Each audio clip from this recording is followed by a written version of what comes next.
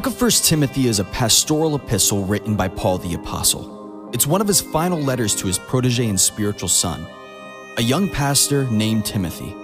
And although the letter is intended for his ministry life, the content transcends and applies to the Church of Jesus Christ. Within this letter is the most explicit and complete instructions for church leadership and administration. Not only is the Christian's character of utmost importance, but also the church's culture is of spiritual significance. From the qualifications of elders and deacons to the quality of the times and seasons, this letter teaches the believer to guard the truth of the gospel against spiritual treason. And that is why 1 Timothy is a perfect template to follow for life and ministry. Because when we submit to the inspiration and course correction of this letter, the church will be purer, her people bolder, and the gospel clearer. The book of 1 Timothy. Dear church, this is your charge. All right, so this entire message is going to be built upon the premise of what it looks like to wage war within a world at war. Let me say that again. The Christian is called and charged to wage war in a world at war. And as we're watching current events unfold, this war is not just physical. This war is not just ideological. It's not just cultural. This war is not just religious. It's not just a clash of nations, a clash of governments. It is ultimately funneled down the Word of God to the base. It is a clash between good and evil. It's all right, this happens. Okay? If that happened anywhere else, that would be considered assault, ladies and gentlemen.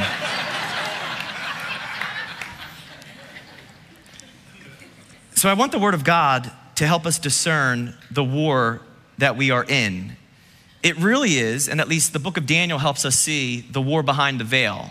And the war behind the veil gives us a picture of angels and demons. Demons that are fallen angels, spearheaded by the general, the prince of darkness, Lucifer himself. God, of course, bringing forth the kingdom of light through his son, Jesus Christ. He waged war against sin and death, and he won. And I think that's where we begin this morning. The war that was waged was won by the Son of God. I guess that's the news flash that you won't see on media outlets. The Lord Most High has already won the war. So what's left? I'll tell you. A battle still raging, still being waged for the souls of men. Now, if the war was won, how come there are still battles? It's very common, actually. And one of the most outrageous examples of battles still being waged, even though the general or larger war was won, happened after World War II. A man named Hiro Onoda, a Japanese intelligence officer who was 29 years post-World War II, still engaging in conflict in the jungles of the Philippines.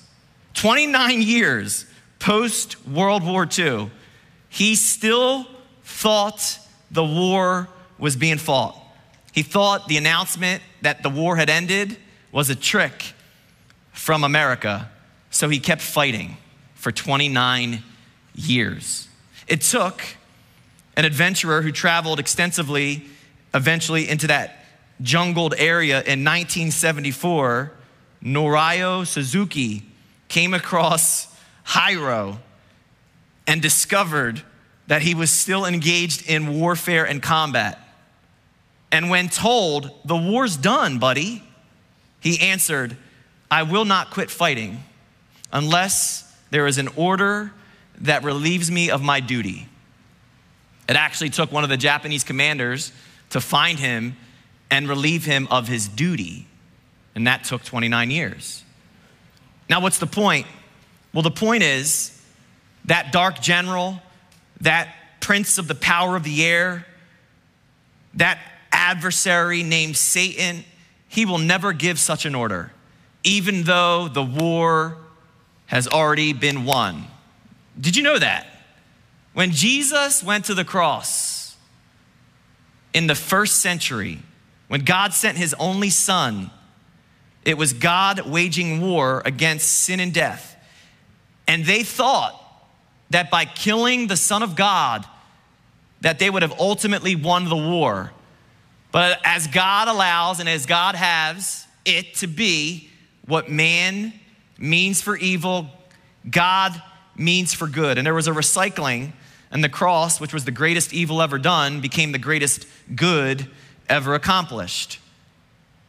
So there are still battles taking place, ultimately for the souls of men. Why? Because the devil's a liar, and he's a murderer, and he's been that way from the beginning. Now stop and consider what Hiro Onada said. I will not quit fighting unless there is an order that relieves me of my duty. That is the same exact attitude that every Christian should have. Because though our master and our savior won the war, we are still engaged in spiritual battles.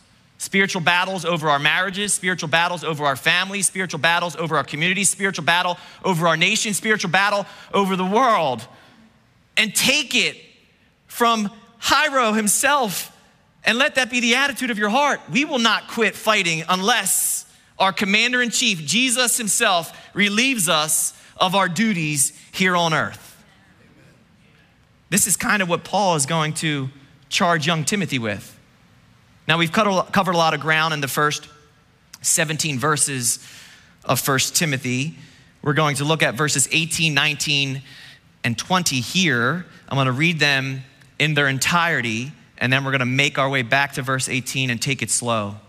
The word of God proclaimed.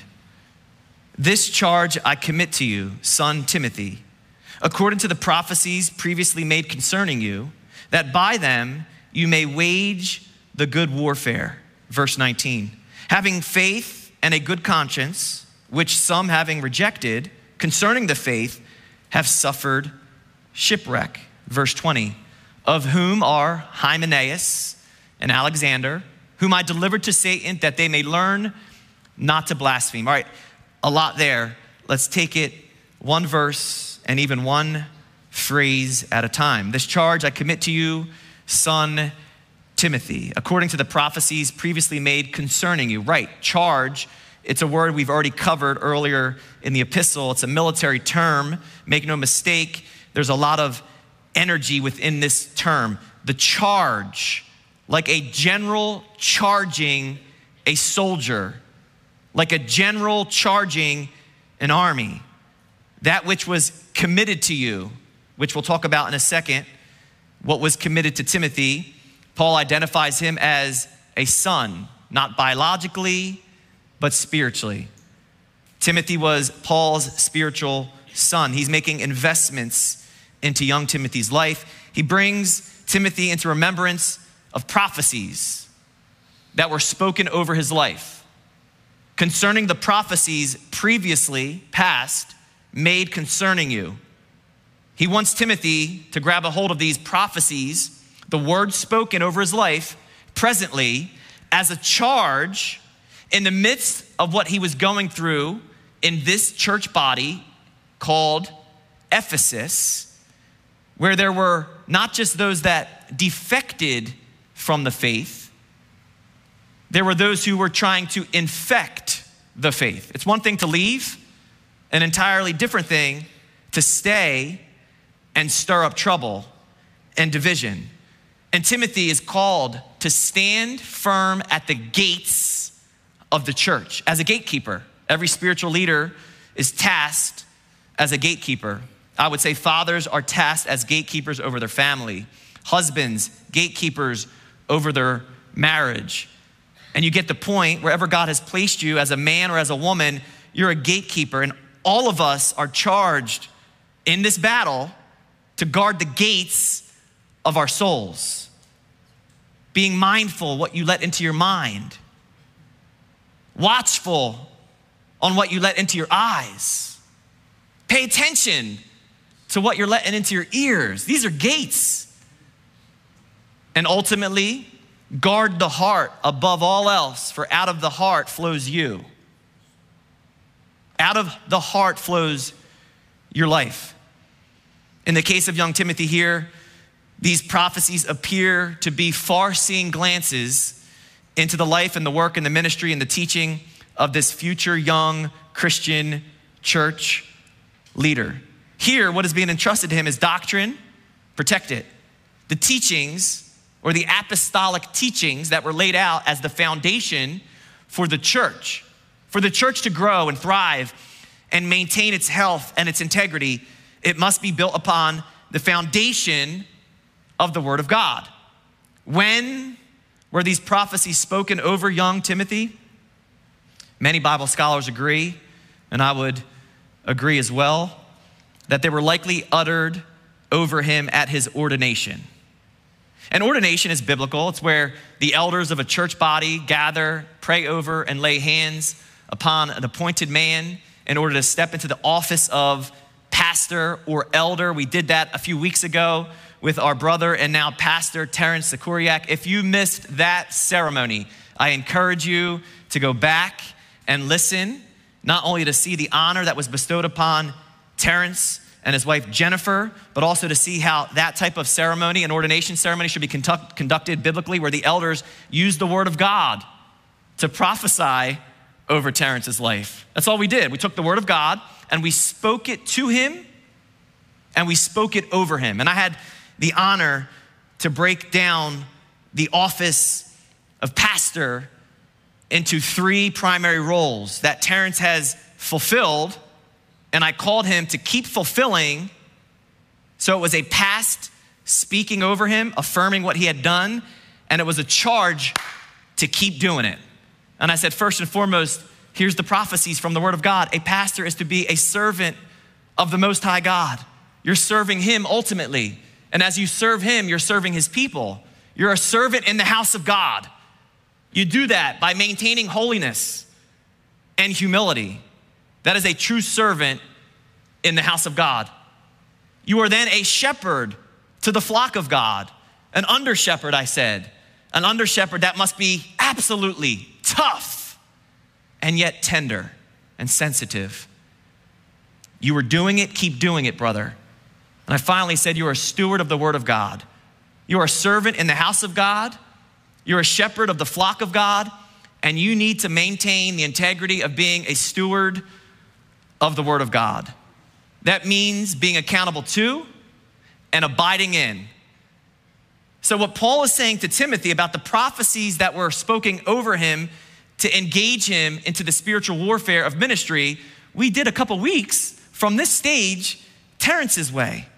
What we did was forthtell and foretell. That's prophecy in the Bible. Now, obviously, prophecy is twofold. Prophecy engages us in the Word of God as God has foretold world events. And that's why the Christian must know the Word of God for themselves. Because it's within the Word of God that we are foretold where all of this is headed. So we fear not. We understand all of the nuances. I like to say we reverse engineer it. We have the end, I reverse engineer it, and I begin with the end in mind. But prophecy is also forthtelling. If you're taking notes, that is the best way to categorize prophecy. Forthtelling from the Word of God, foretelling from the Word of God. Now, that word prophecy or prophecies over the course of abuse and misuse, people don't want to touch it with a 10-foot pole, right? But let me say it like this. Abuse or misuse of prophecy does not equal non-use. Just because people have abused it, they said they were speaking on behalf of the Lord, but they weren't, or they've misused it, which causes a lot of damage in the church, does not equate into non-use. In fact, it should lead every spiritual leader into proper use. Just this past week, I had somebody meet with me and bless me by speaking the word of God over my life. And the reason I received that is because it was directly from the word of God. Custom fitted to where I was. It was a blessing to receive that. Here's what I want you to get from Paul reminding Timothy about the prophecies previously spoken over his life, is that receiving a word from God, here you go, will never contradict the word of God. Speaking the word of God is speaking the words from God. So when I stay in the word and I'm speaking it over your life, that is a form of prophesying, a charging, if you will, an equipping from the word of God, an encouragement. That's why you can leave a service and you feel like the Lord spoke directly to you and it was custom fitted to your circumstances. It's because the word of God is alive, it's active, it's powerful. This charge I commit to you, son Timothy, according to the prophecies previously made concerning you. Now, why is he reminding him of these words spoken over his life? That by them you may wage the good warfare. Oh, now we're getting serious. By the words spoken over your life, I want you to engage in the warfare. What was the warfare of Timothy's day? Remember, they were dealing with a lot of spiritual liars and deceivers. It wasn't so much the battle that was raging outside of the church that led to persecution. I've said it before, I'll say it again. The persecution against the saints, the church, the Christian, through the ages has only caused the church to spread and grow like wildfire. However, it's not the persecution from the outside in, it's the contamination from the inside out. And this is what Timothy is guarding against. Paul actually warned this church before his departure in Acts chapter 20. Go back and read that chapter. He calls the elders of Ephesus unto himself. He says he's not going to see them anymore. They weep over parting ways with the great apostle. And then he says, I'm warning you, there are going to be wolves that come in amongst you. And even those that are counted amongst you, they're going to rise up and they're going to spread false doctrine like cancer. That's what he said. So Timothy, these words spoken over you from the word of God about your life and your ministry and your calling, use them to ground you, to equip you, to charge you. They're your charge, Timothy. They're your armor, Timothy. They are your weapon to pull from. Do you know how many Bible verses engage us with military language? Just a few. 2 Corinthians chapter 10, verses 3-6 says we walk in the flesh. We know that, but we don't war in the flesh. The weapons of our warfare are not carnal. They're mighty in God. For what? Pulling down strongholds. What has a stronghold on your life, your marriage? What has a stronghold on a ministry? The word of God is to pull those strongholds down. In other words, pull down the lies and replace them with truth from God's word. Pulling down strongholds, casting down arguments, and any high thing that exalts itself against the knowledge of God. It's the word of God as our weapon that engages into that battle, bringing every thought into captivity. My thoughts, and even the thoughts that come through my cell phone screen on social media. Bring that thought into captivity to what? To the obedience of Christ. Back to the word of God. And you be ready to punish all disobedience when your obedience is fulfilled. That's that passage. How about the proverb that says, wise counsel helps us engage in warfare? How about 2 Timothy chapter 2, verses 3 and 4, where Paul would eventually write Timothy and say, Timothy, you're going to endure hardship as a good soldier of Jesus Christ. And then he gives them this idea behind his enlistment. No one engaging in warfare gets caught up in the affairs of life. No. Why?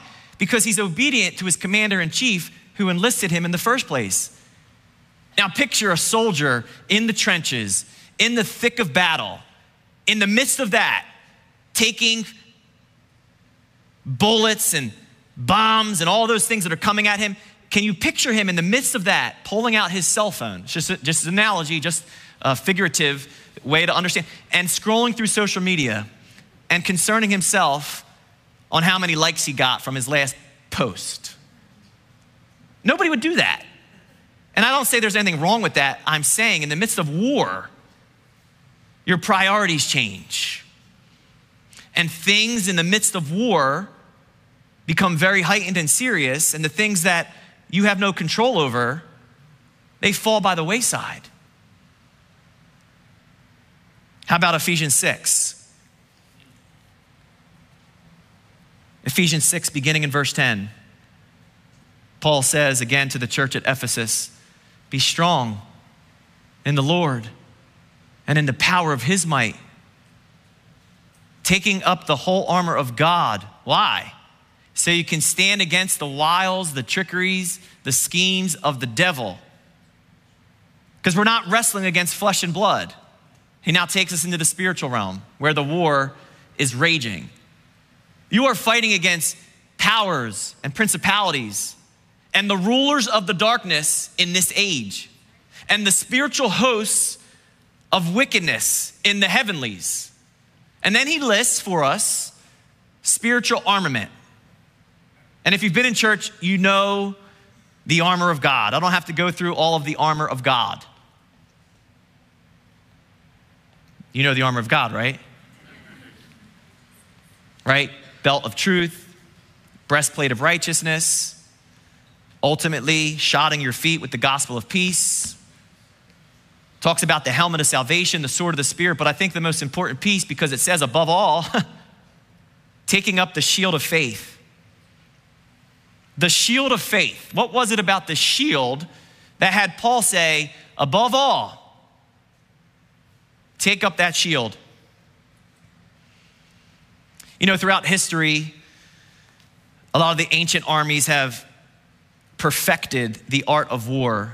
I think of the Romans, which would have been the soldier that Paul was likely writing these pieces of weaponry as he watched a Roman soldier perhaps. But the shield was significant. The Roman shield was larger. It was like a rectangle, and they used it obviously to be unified in battle. But there was a different type of shield that was manufactured by the Spartans. And the Spartan shield was circular. Went away from the box, rectangular, bulky look. They went to a circular shield. And when you discover why, they were more agile. They would carry it on their forearm. They could still hold their weapon with their right arm. But the shields were circular because they were told that they were to block the blind spots of their comrades. So while the shield was personal for them, the primary usage of the shield was to help their fellow soldier and his blind spots. And when called as one, they would lock their circular shields into like this dome shape where larger numbers and armies could not penetrate, even though their small force or their unit was outnumbered. If you've seen any of the movies that have this type of demonstration, you know what I'm talking about. But I want to make a spiritual application about the shield of faith. When we come together as a body, as a corporate body of believers, we are to lock shields with one another. And there are people that are sitting next to you, behind you, and in front of you. They have weak spots. They have blind spots. And unless you're looking out for them, there's a very real enemy who fires fiery darts. And if I'm looking out for you, because my shield is for your weak spot and your blind spot, and the person that's next to me is looking out for me, do you know what that's called biblically? Unity. Unity in the gospel. Unity around the word of God. Unity around truth. Unity when together. You know what else? When we depart and we go back to our families and to our work weeks, some of us go at it alone. And I'm asking every soldier of Jesus Christ, when you are independent of the corporate setting, you go from unity and you need to maintain maturity. Because unity together, maturity when separate. Maturity on my own. If a soldier was cut off from the unit, he still had to be prepared and equipped and ready to fight the war based on what he was taught. It's maturity for the believer where I can stand alone when I'm apart from my spiritual family. And the reason why, listen to me, the reason why you're seeing soldiers getting cut off, spiritually speaking, believers getting wounded, succumbing to temptation, is because we're away from the corporate setting of unity and we're lacking maturity. And if we lack maturity when we're on our own, we are going to succumb to the temptations of the world. That's just how it goes. That is why the enemy wants to isolate us.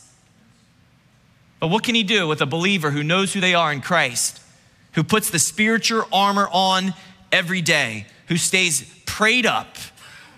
The enemy will come and tempt, but your maturity in the Word of God, you feeding your spirit, not your flesh, will allow you to not fall to that temptation. Now, you know me, I love these types of movies that depict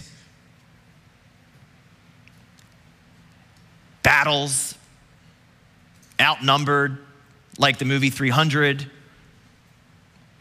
The one that comes and wasn't gonna fight in the first place, but decided to fight in the end because it touched his home eventually when he lost his son in battle.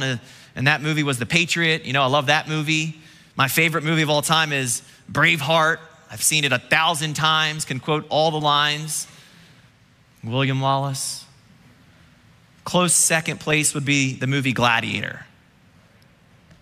And I saw a scene from a pastor. Now, I don't know much about this pastor, right? So I'm not endorsing anything about his ministry. You could see that email comment. Did you know he did? I don't know anything about him. But what he says in this clip, I wholeheartedly agree with. But listen how he depicts this scene in The Gladiator and is able to make the spiritual application for the church. Check this out. Ever seen the movie Gladiator? I remember when I saw it, the Spirit of God spoke to me in the theater and said, there'll come a generation where this scene you're looking at will be a reality. And it was a scene where Maximus, played by Russell Crowe, is in the middle of the arena with the gladiators that are in his gladiator school from North Africa. And he hears a voice speaking, describing what's about to happen. And these guys, there's 12 of them, are standing around looking. Who am I supposed to fight? There's nobody there. And then he hears, "Ladies and gentlemen, I bring to you a recreation of the second fall of mighty Carthage. And there on the barren plains of Sarna are the armies of Hannibal, brute barbarians and mercenaries bent on merciless destruction. Ladies and gentlemen, I give to you the barbarian horde." And they extends the hand, and there's Maximus down. He goes, "Well, that looks like us. He shall face off with the victorious armies of General of the Africanus Corps, Scipio Africanus." Well, right there, Maximus, who's a former general, realizes, oh boy, so we're going to face off. This is a recreation of the Hannibal's problem with Scipio. Scipio had chariots with blades that would decimate Hannibal's legions. Maximus turns to the others. He says, "How many of you ever served in the army?" He's supposed to be a Spaniard, but he sounds like an Australian. He goes, "Whatever comes through those gates, we have a better chance of survival if we work together." That's when the goosebumps hit me. Whatever comes through those gates, we have a better chance of survival if we work together. The gates fly open, chariots come rolling in with a thunderous sound. And as they come descending upon this little group of soldiers who don't have chariots, Maximus says, "Come together, closer, closer, come on, closer." As they back into each other, he says, "Lock your shields." They locked their shields at a perfect 360-degree Roman tortoise, because all of them had been in the military. And so they understood how to keep a formation in unity. And now as the chariot comes rolling up towards them to break up this unity and decimate this little group, Maximus says, "Hold, hold." And then he shouts, "As one." And they all shout back, as one! And they lean into their shields, kaboom, and repulse the chariot. It bounces right off their shields, and the crowd goes, whoo, like that. Maximus, like a true shepherd, says, well done. They'll be back. And then he gives a unique command. He yells out, diamond! The word diamond was a cue to tilt the shield. As there were these chariots coming, he caused his men to lie down under their shield and flip the chariot as it came upon them. Diamond! And boom, they drop down like that. The chariot hits the shield and they flip it. Now the chariots start flipping. The crowd is actually cheering for a remnant overcoming the odds that are against them. And as it is happening, Maximus gives the command, single column, single column. Now they walked in unity, they could separate. They move into two columns. Maximus gets up on one of the horses that he just sets free from the chariot, rides behind them and starts taking them out from behind. They hardly knew what was hitting them. The crowd is up on their feet, Maximus, Maximus. And this is how they won the arena. They flipped the mob. They overturned the agenda that was against them. Even now, the church is put on display to reveal the manifold wisdom of God under the principalities and powers in the heavenly places. We're on the theater display, and the principalities are observing the manifold, and the word manifold means the many facets of a diamond. And the body of Christ, moving in unity as one, is called to deal with whatever hell sends through those gates. And if you'll do it with maturity and unity, you will watch exploits be done that will cause the crowd that is gawking at you and wondering what kind of religious cult or weird thing is this, they will suddenly begin to cheer for you because they'll see the exhibition of the glory of God. Now you see why I love that clip. And obviously fell right in line with this language of warfare. The Word of God, of course, being our charge into wartime. The Word of God being our armor for warfare, and the Word of God being our weapon of war. I remember very specifically at my wedding day, it was the rehearsal the night before, and of course we were running through the various things that would take place during a ceremony, yet the walkthrough, the rehearsal, if you will. And we had two ministers that were engaging in the ceremony, Pastor Victor Hudson and Pastor Scott Durbin, and my wife and I had the honor of being the bride and the groom. And I'll never forget it. We're talking through like, all right, they're going to come down, they're going to take there. And then what happens next is Pastor Vic's going to come out and he's going to make a few statements. And then Pastor Scott's going to come out, he's going to pray, and like very specific, right? And then it came back to Pastor Victor Hudson, who was the minister that would come into the prisons for that 5 years and lead a male discipleship class. So him and I had struck up a relationship like he was my mentor in essence. So we found it necessary for him to marry Sarah and I. And I'll never forget it because he was talking quick. He's like, all right, right before the vows, and he stopped. And he was like, I'm going to do something real spiritual right here. And then he kept talking about like the next things that would happen in the ceremony. And Sarah kind of looked at me and gave me a look like, I don't know what that just meant. He's going to do something very spiritual. But we let it go. We forgot about it until the next day, the wedding day. And it came to that particular point in the ceremony. And he stopped. And he took out some oil. And he began to speak prophetically over my marriage. And then he asked me to anoint my wife with oil. Ladies and gentlemen, that was not part of the original plan. And if you know my bride, you better believe her eyes were this wide as I got oil on my hand. And she didn't say it, but I'm no dummy. I was reading the body language. She was basically saying to me, you better not anoint me with that oil right now. And if I could say something back, it would have been, just pretend like I'm fixing your makeup or something. And there I was anointing my wife, which in hindsight became this beautiful point of connection. But you know the words that Pastor Vic spoke over my marriage? Isaiah 54 verse 17. No weapon formed shall prosper. And you have no idea how many people have spoken that exact verse over my marriage. It has charged Sarah and I to understand that in the midst of this warfare, if we keep Christ at the center, if we keep his word as our charge, No weapon formed will prosper. Now, all that practically is found in verse 19. What is this weapon and this armor and this charge? Verse 19, faith and a good conscience. This is how simple this is. Having the faith and a good conscience, which some having rejected concerning the faith have suffered shipwreck. This is amazing. Paul's going from Timothy, I charge you, engage the warfare, to the question, how do I do that? Faith and conscience. Because what the heart is to the body, the conscience is to your faith. What the heart is to the body, it pumps blood throughout the body. It's your life blood. The conscience, conscience is to your faith. Faith and conscience here 3 times are conjoined. In chapter 1, verse 5, in chapter 1, verse 19 here, in chapter 3, verse 19, there's something unique about faith and conscience. Clearly, faith and conscience must be united. The faith is the word of God. The word of God in conscience is morals. A good conscience then is an anchor in troubled waters. A good conscience then is a rudder, an anchor for protection against winds and storms, and a rudder for direction.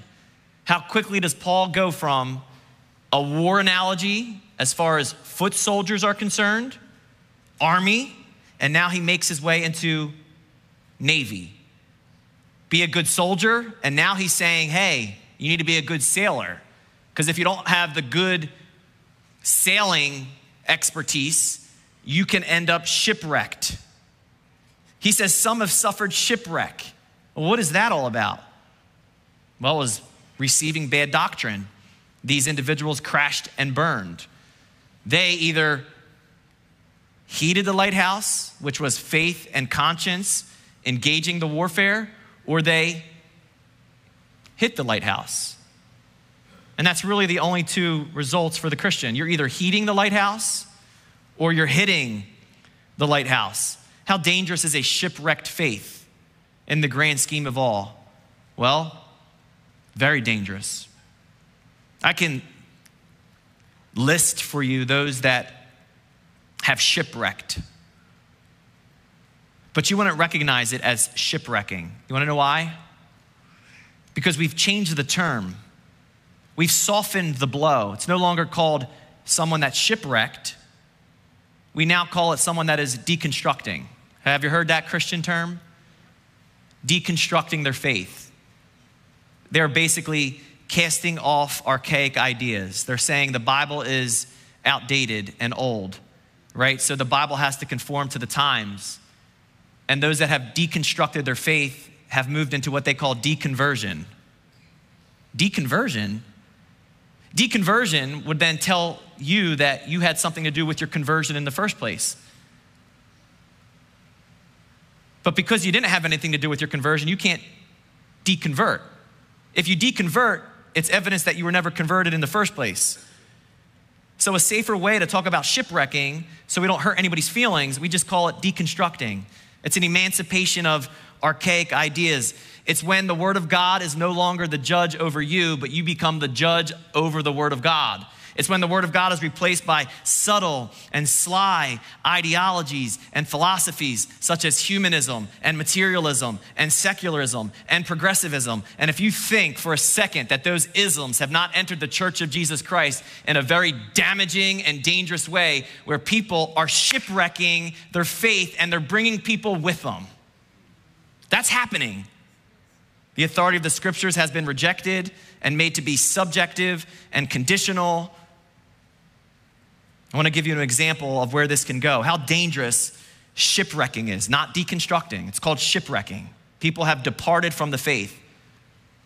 For this person, this is how it started. Quote, our heart, reason, intelligence, and history all summon us with loud and convincing voice to the knowledge that union with Christ is absolutely necessary. That without him, we would be unable to fulfill our purpose. That without him, we would be rejected by God, and that only he can redeem us, That's a Christian statement through and through. That's profound. You know who said it? Karl Marx penned these words as a teenager right before he went off to secular university in 1835. Karl Marx was raised in a Protestant household. Later on, his writings and ideas, atheistic, would sow ideas that would reap the death of millions. That's how they started. This is how they finished. Quote, "My object in life is to dethrone God and destroy capitalism." Do you even know what Marxism is? Can you even recognize Marxist ideology if it hits you in the face? And you know what I've learned through the years? People can't. They can't even recognize what's happening around them. The greatest shipwreck of faith in the past 200 plus years was a man named Karl Marx. But he spent his life's work not just hitting the lighthouse, he spent his life's work hating the lighthouse and wanting to destroy, or ready, deconstruct or dismantle the pillars that God put in place for society, namely the family, the church, and government. All God's institutions to bring order to society. And Marxist ideology dismantles those pillars. Can you recognize Marxist ideology? Because they don't come at you saying, this is Marxism. Oh no, they come at you and say, this is progressivism. This is how we're to love our neighbor by affirming where they're at. And it's entered the church, and pulpits across the land have been compromised. Let me give it to you as simple as I can. To have a biblical worldview versus a Marxist worldview. A biblical worldview tells us in the Word of God, humans were created, period. The origin of creation starts and ends with God. Marxist ideology says humans are creators. Humans are little gods with the ability that God gave them, but they don't recognize God, to create, which is why Marxist ideology is always man trying to make society better, but not actually calling out the ills of society, sin. No, they move to the second tenet, that humanity's problem is social constructs, which is the opposite of humanity's problem from a biblical worldview being sin. We got to call it what it is. It's sin. It's a departure from God. Are you wondering why people within 24 hours, the blood had not even dried on the streets of Israel, that in America, people were taking to the streets at liberal university and protesting in favor of Hamas? Are you wondering why?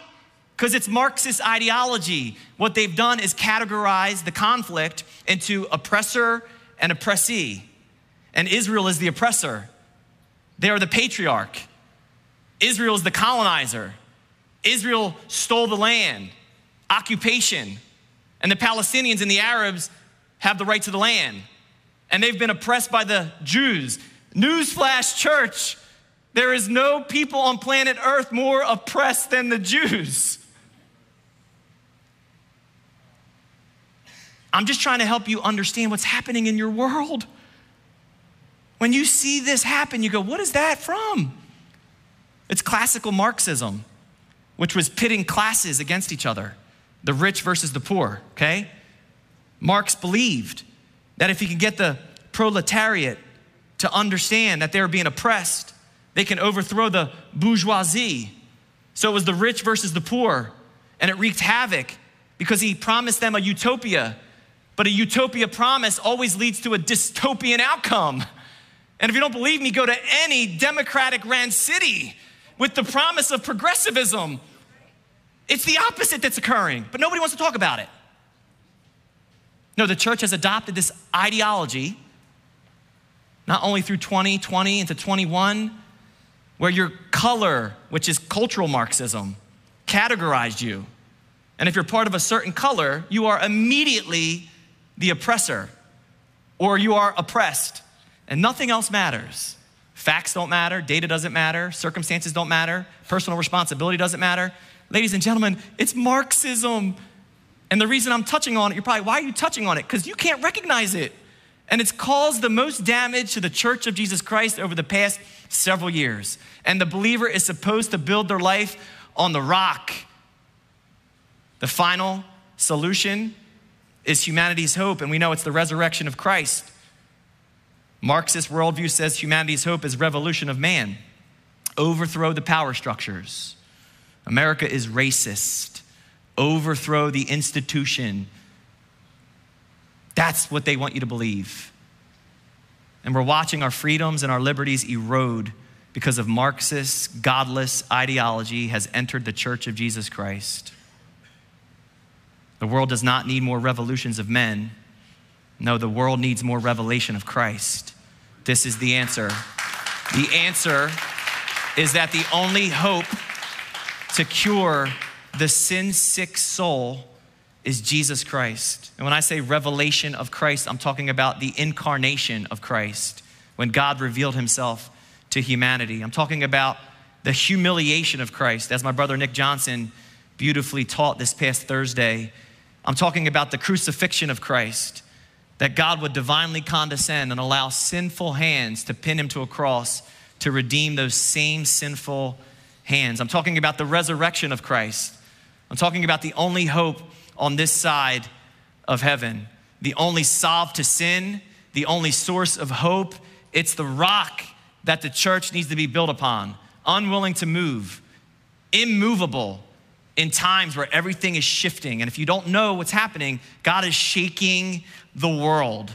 And he's doing that because there's only one thing within the world that cannot be shaken, and it's his church.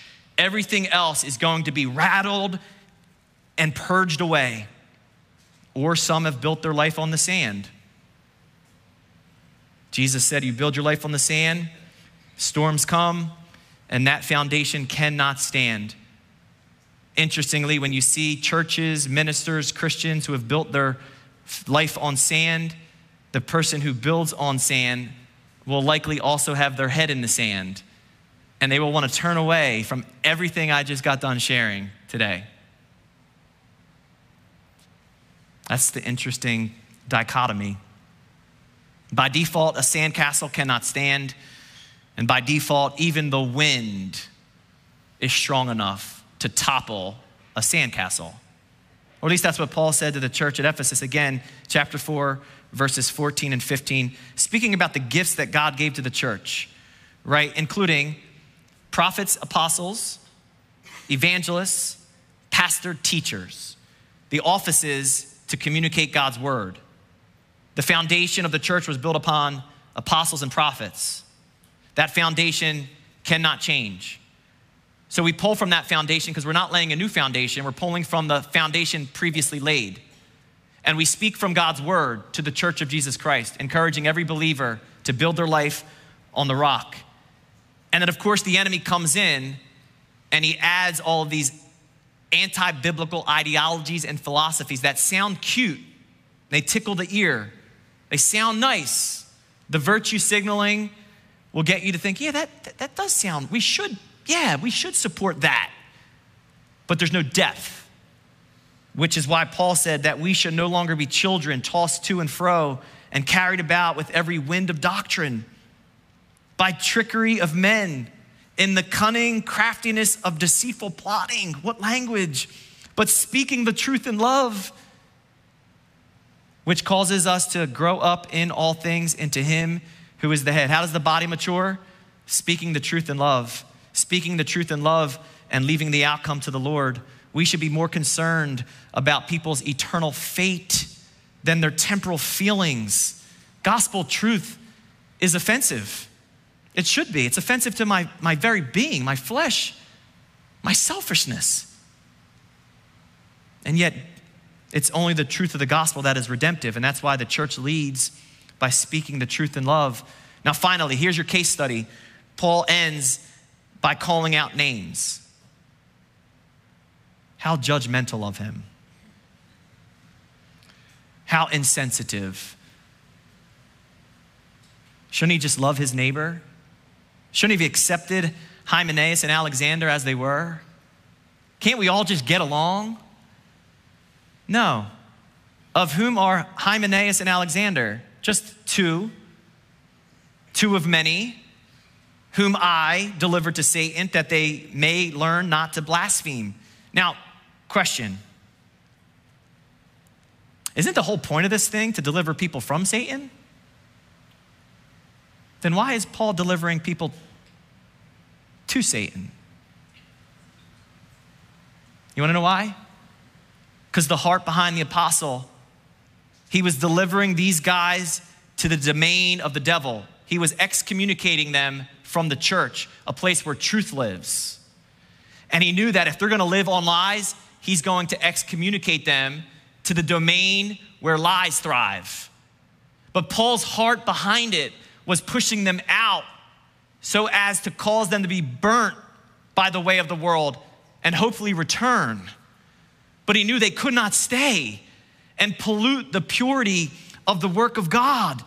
The excommunication was a purging, not a punishing. The ultimate hope is that they are figuratively burned in order that they return, burned to learn. He said this same exact line to the church in Corinth within that first epistle he wrote them, chapter 5. He said this, in the name of our Lord Jesus Christ, when you are gathered together along with my spirit, with the power of our Lord Jesus Christ, deliver such a one to Satan for the destruction of the flesh.